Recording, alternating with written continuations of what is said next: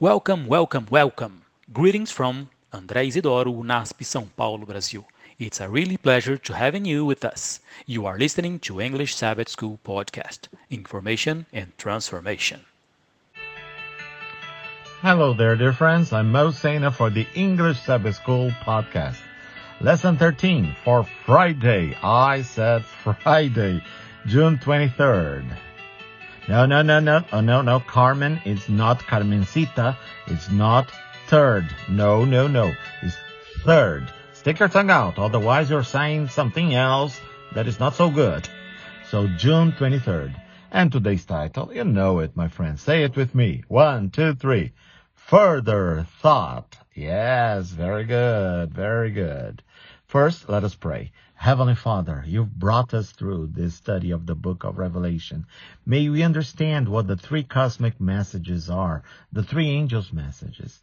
And may we not only memorize them and know them by heart, but live the truth that we have to worship the Lord, proclaim that Babylon is fallen, and that the seal of God is waiting to be stamped on us. May we refuse to be marked by the beast. May we choose the right one to follow. We thank you and praise you in Jesus' name. Amen and amen. Well, my friends, we've come to the end of our quarter. I thought sometimes that it would be impossible to reach the end. But with God, all things are possible. And as usual, we have here some quotes. We have two paragraphs here from the book, The Great Controversy, page 612 by Ellen G. White. She wrote, "Servants of God with their faces lighted up and shining with holy consecration will hasten from place to place to proclaim the message from heaven. By thousands of voices all over the earth, the warning will be given. Miracles will be wrought. The sick will be healed, and signs and wonders will follow the believers. Satan also works with lying wonders, even bringing down fire from heaven in the sight of men. Thus, the inhabitants of the earth will be brought to take their stand. The message will be carried not so much by argument as by the deep conviction of the Spirit of God. The arguments have been presented. The seed has been sown, and now it will spring up and bear fruit. The publications distributed by missionary workers have exerted their influence. Yet, many whose minds were impressed have been prevented from fully comprehending the truth or from yielding obedience. Now the rays of light penetrate everywhere. The truth is seen in its clearness, and the honest children of God sever the bands which have held them. Family connections, church relations are powerless to stay them down. Truth is more precious than all besides. Notwithstanding the agencies combined against the truth, a large number take their stand upon the Lord's side." Close quote. Amen and amen. And now we have the final discussion questions. Ellen G. White states that the message of justification by faith is the third angel's message in Verity.